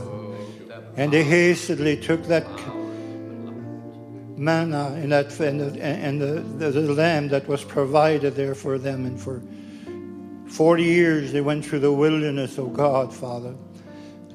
Their clothes never got old. They suffered nothing, oh God, of such great multitude, Lord, how you took care of them, Lord. By the shedding of the blood of a lamb, an animal. What promise is there for us, Father, Lord, with the shedding of the blood of the Lord Jesus Christ, Lord? And he said, we are worthy, O God, to receive honor, to receive glory, because we give it to you, Lord God. In return, Lord Jesus, you give us the strength and the grace, Lord, and the forgiveness of our sins, Father, O God. For we were born in sin, we were shaped in iniquity. We came to this world speaking lies. There was no hope for us, Father, outside of the blood, the bleeding word. We did not come the way we should have come, but we came, Father, O God, of desire, O God, between male and female, Lord. But you had a different purpose, Lord God. Lord, Adam and Eve, Lord, were given the promise, Lord, that this mistake that they made there will be corrected one day. Something that would, the blood that was shed and speaks better things than Abel, O God, who tried, the blood of Abel cried for vengeance, but the blood of the Lord cried forgiveness, Lord. Lord, you shed your blood for us, Father, because you are the true Lamb, Father, O God. Slain before the foundation of the world, O God. You had a purpose and a plan in mind that had to be carried out, Father, through love, to many a suffering and many a tears and many of heartaches, Father. And Lord, you went through, Lord God, the cross of Calvary, Lord Jesus, Father. For you were wounded for our transgressions. You were bruised for our iniquity.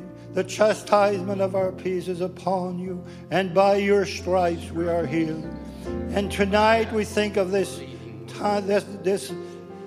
sacrifice that was made for us, oh God, feeling so unworthy, Lord God. You made us, through this sacrifice, you made us worthy, Lord Jesus. So tonight we remember you, Lord, what you have done for us, Father, and that we now can claim our healing. And those that are sick and afflicted amongst us, those that need healing, Lord God, those that have suffered many, many years, Father, and that have cried out to you, Lord Jesus, I say tonight, let their faith rise up, Father. Let their strength reach out, Father, oh God, to the risen Savior, Lord God, that died upon the cross, oh God, that he said it is finished, it is done, Lord. Oh God, Father, we're remembering this tonight, what you've done for us. Let there be healing in this cup tonight, that when your children drink this, put this to their lips, Father, and are sick and afflicted, may it be over for them, because you promised, Lord Jesus, because you were wounded for our transgression, bruised for our iniquity. Oh God, Father, we are so thankful, Father, oh God, and we just think of when you take these emblems, Lord, the fruit of the vine, Lord God, that represents your blood, Lord God, that was shed for us, Father.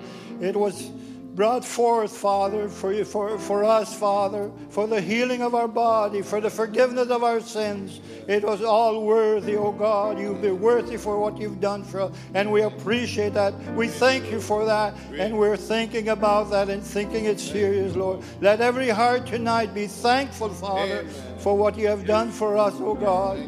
And we do thank you in the name of our Lord Jesus Christ, Father. Bless each and every one, Father, that will partake of this emblem, Father, we pray. In Jesus' name, oh God, thank you, Father. Amen. Thank you, Lord. Amen. As you receive the cup and you desire something from God, why don't you just claim it? Why don't you stand at your place?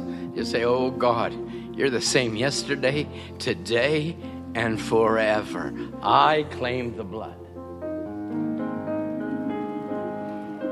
I claim the blood that Jesus shed on Calvary. Those precious bloodstains were made there just for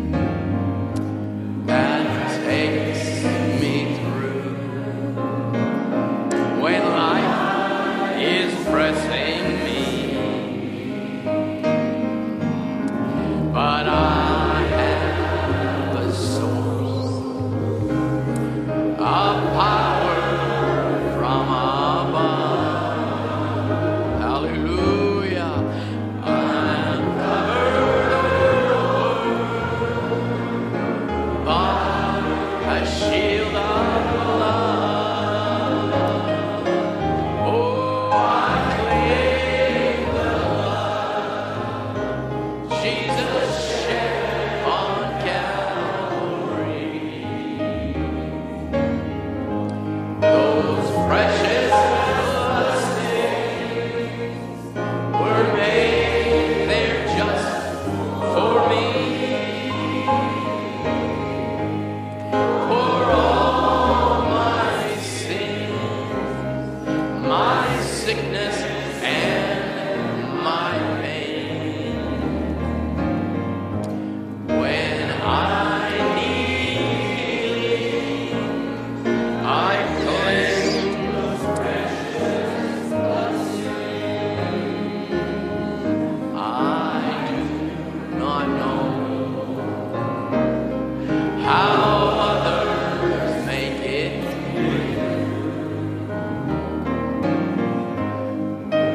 never go to Calvary as I do. For there's a healing, cleansing stream which flows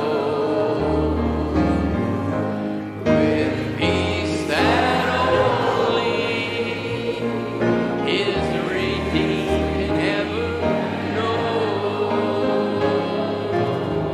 I claim the blood Jesus shed on Calvary.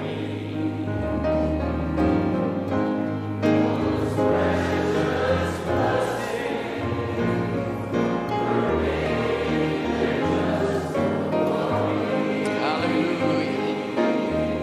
For all my sin, my sickness, and my pain, when I need healing, I claim those precious bloodstains. There is power, wonder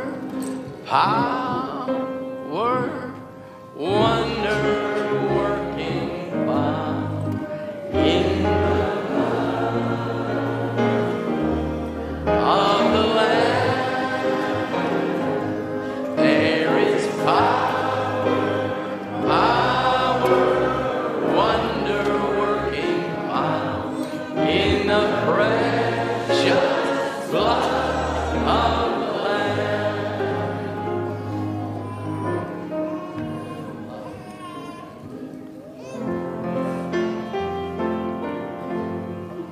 There is power,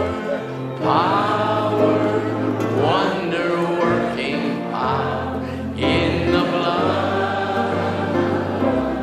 of the Lamb. There is power, wonder working power in the precious blood of the Lamb. Oh, there is power, wonder working power in the blood of the Lamb. There is power, wonder working power in the precious blood of the Lamb. Oh, wouldn't you be free? Wouldn't you be free from your burden of sin? There's power in the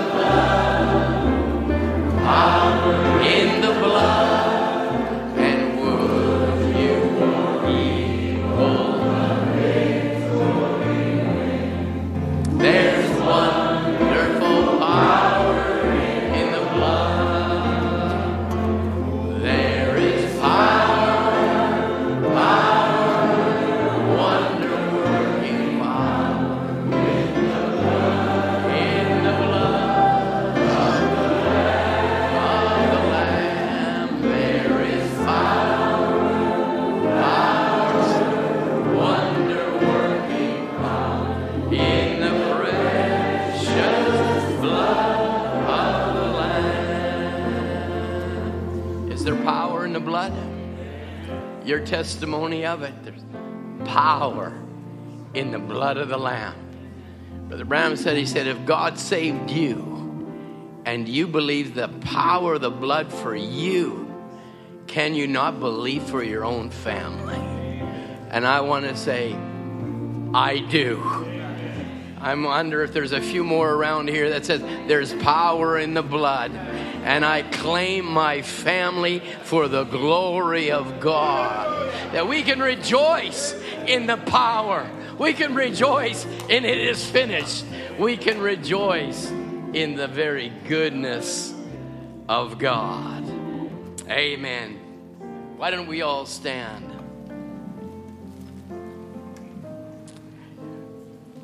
Brother Anthony took a few of my songs, and this is one I wanted to sing. And so we're going to sing it. Paid in full by the blood of the Lamb. Paid in full.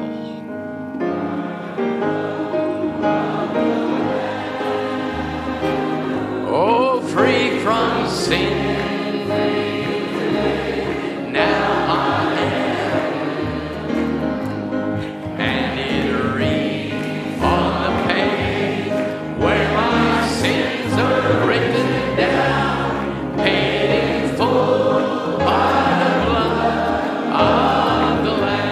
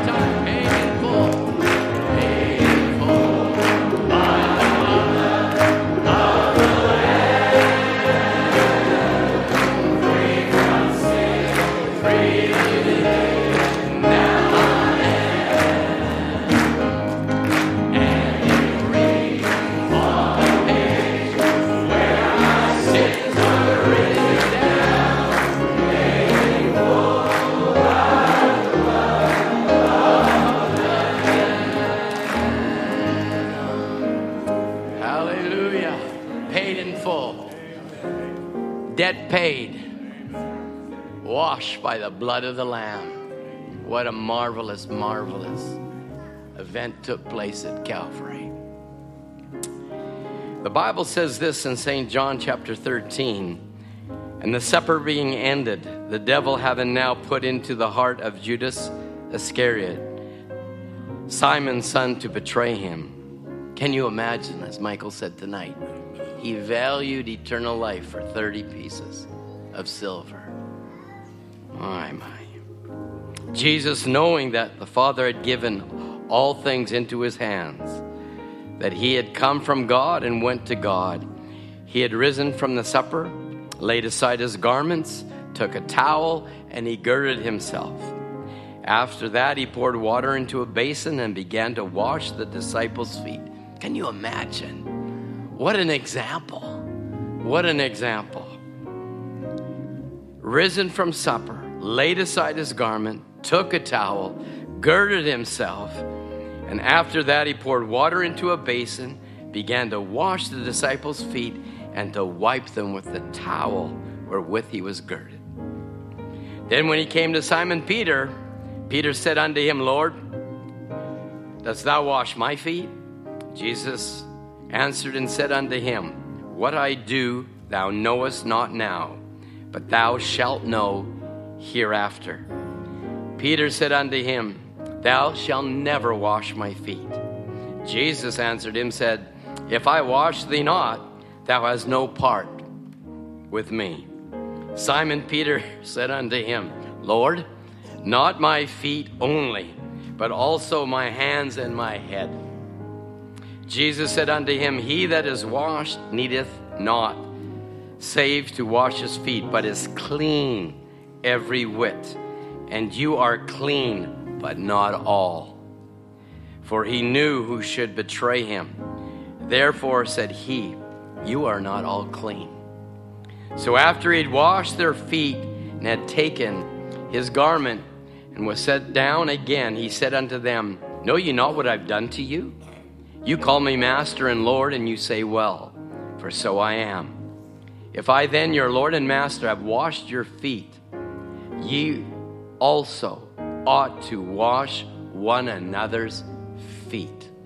There's your ordinance right there from the word from the Lord Jesus. For I have given you an example that you shall do as I have done to you. Verily, verily, I say unto you, the servant is not greater than his Lord, neither is he that is sent greater than he that sent him. So the sisters will go to the fellowship room, to the chapel, and the brothers will go to the fellowship room, and the deacons will give directions if the chapel's full into other rooms. Let's bow our heads. Heavenly Father, we feel honored and privileged to be able to have an evening such as this. To be, Lord, sons and daughters of God, obedient to thus saith the word.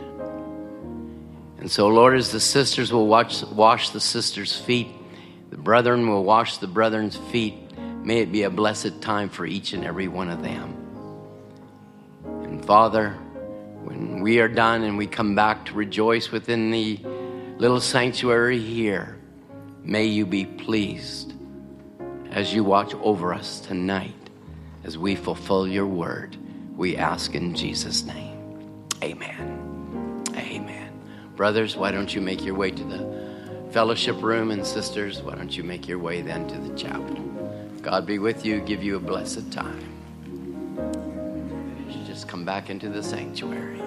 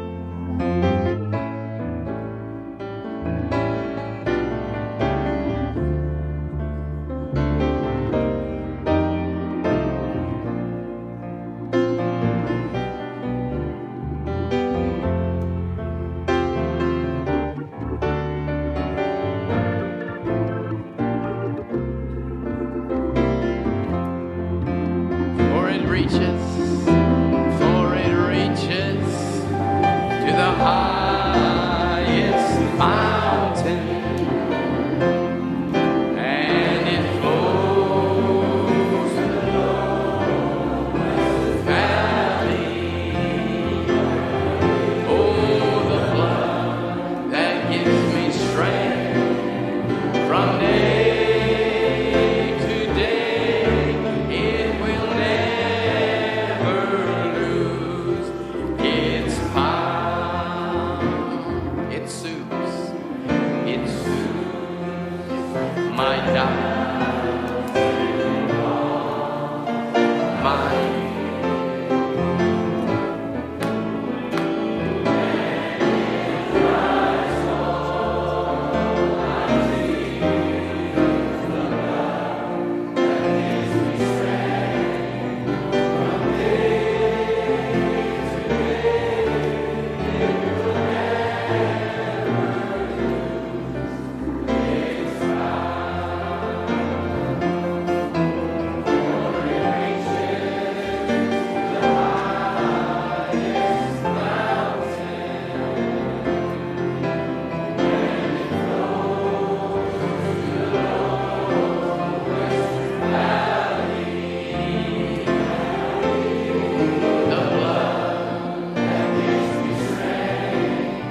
From day to day, it will never lose its power.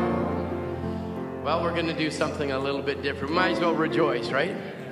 Didn't Jesus say after the last scripture that we wrote or we read, happy are ye if you do these things? I want to rejoice. I want God to receive all the glory. So we've been requested to have Michael sing a song with a few of the young people on the risers. That was me. This blood? Who sang This Blood? Please make your way forward. Come on, Jess. You won't be the only one.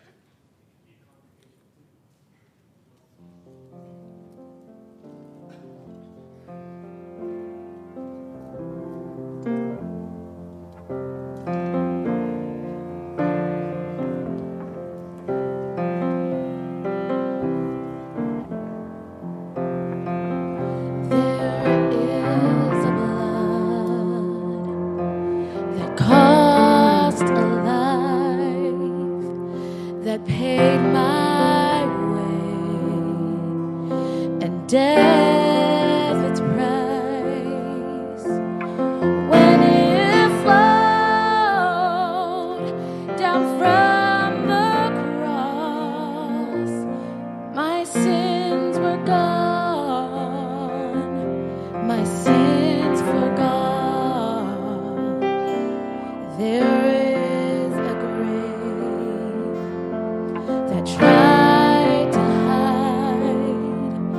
this precious blood that gave me life. But in 3 days he breathed again and rose to stand in my defense.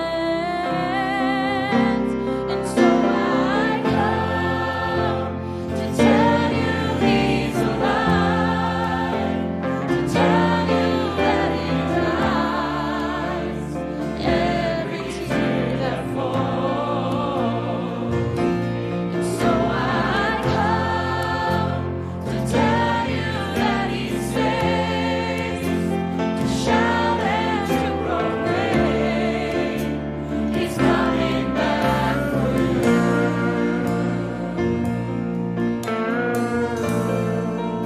Oh, there is blood that opens eyes. It heals the sick, the lonely finds. It has the power to free the bound as chains they fall upon the ground. So pour it out to cleanse my soul and let its crimson glory flow, because he lives to make me whole. I owe my life, I owe my own, so I come to tell you he's alive, to tell you that he dries every tear you ever cried. So I come to tell you that he saves, to shout and to proclaim he's coming back for you. Oh, I come to tell you he's alive, to tell you that he dries every tear that falls. And so I come to tell you that he saves, to shout and to proclaim he's coming back for you. Oh, and what can wash away my sin?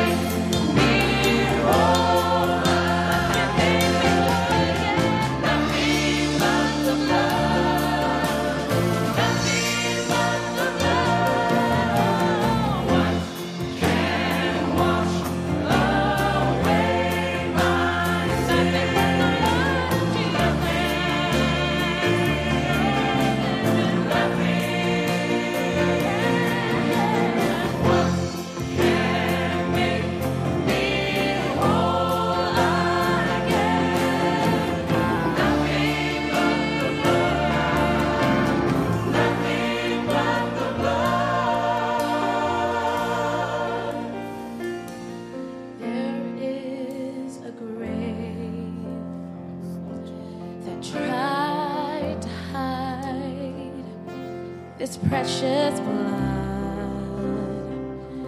that gave me life. In 3 days he breathed again. Oh, and he rose in my defense.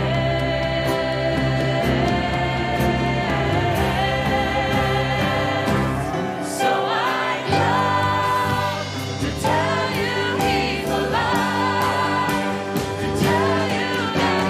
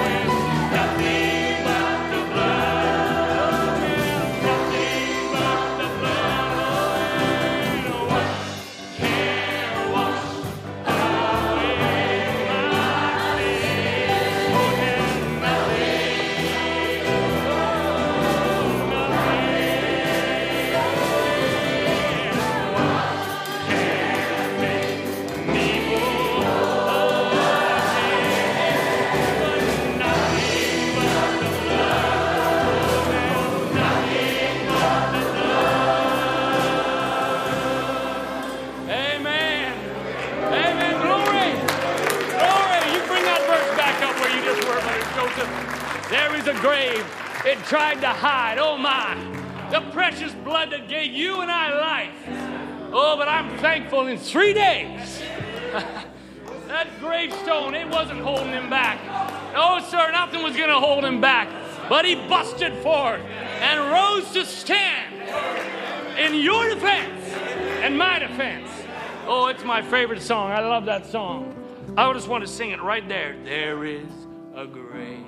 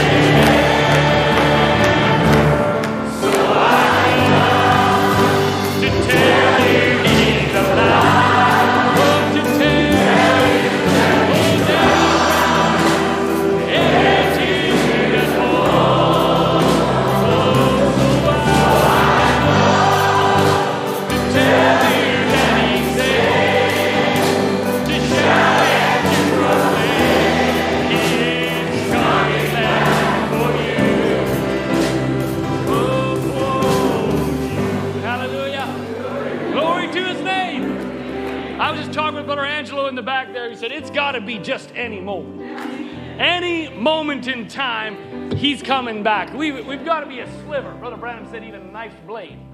Because you know what? There's going to be one final exchange. There's another exchange coming, as the songwriter penned down. I'll cling to the old rugged cross. But in that ending line of the chorus, it says, and I'll exchange it someday for a crown. Amen. Also, I'll cling to that old rugged cross, but one day I'm going to be able to present it. Each one of you are going to be able to walk across heaven's borders and eternity's line and start to lay down the armor. The breastplate of righteousness is going to lay down. You're going to lay down this sword and the shield of faith. You're going to take that the helmet of salvation off, and you're going to exchange it. You say, here it is. Yes, sir. Here's a robe, a white robe of eternity for the wedding supper that's just coming. I'm waiting for that exchange. That's the exchange I'm living for tonight and in eternity for this time. Just hold on a little bit longer, because that's the exchange we're waiting for. Amen. Amen. What a wonderful day. We haven't had a double Sunday day for a little while. It's good. It's good. Amen. Why don't we, as we close, we can just sing the song as we praise him, magnify. If we could end our day just magnifying him, saying, Lord, we're going to start this week magnifying you, magnifying the name of our Lord Jesus. Because each one of you and I was a poor man, and we were crying, Lord, I'm full of sin. I've got a robe of unclean, filthy rags, but you delivered me. The first verse. I saw the Lord, and he answered me. Oh, and he delivered me from every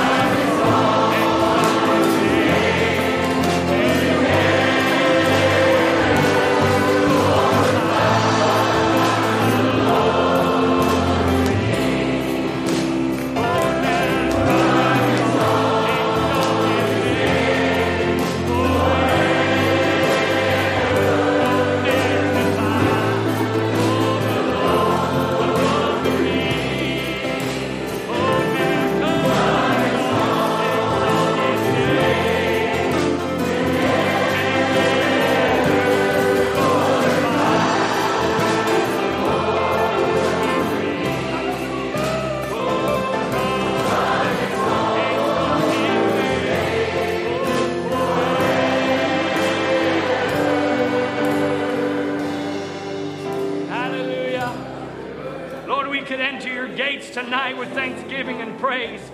Lord, after a communion table, as we've remembered the Lord, we remembered, Lord, the sacrifice of Calvary.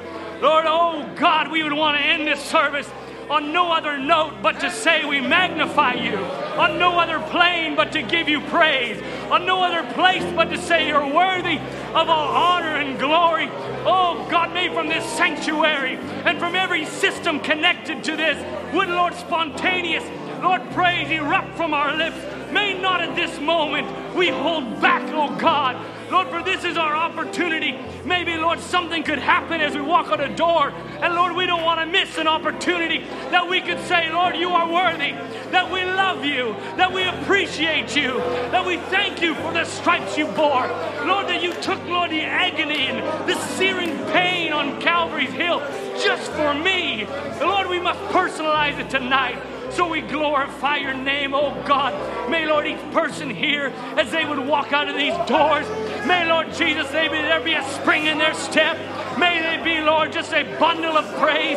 Lord, they walk into their little home. They say, what happened tonight? They say, I was in the presence of the King of Kings, for he was worthy. He took the book and opened it up. He saved my sin-sick soul. Oh, God, that's why we come tonight, Lord, to set aside an evening of worship and praise to you, our God. Oh, Lord. Lord, we just want to, Lord, lay our lives down. May, Lord, if we've been a little short in our giving back to you, in our time, in our efforts, Lord, in any area, oh God, may we, Lord, we just ask your forgiveness and we look forward. Setting those things which are behind us, we look forward to the cross of Calvary. And Lord, each one here would set our eyes on eternity. Lord, not letting go, not, Lord, looking to the left or to the right, but Lord, we press towards the prize of the high calling. So we dismiss your people. Lord, we've had a wonderful day. Lord, may we be supercharged for this week.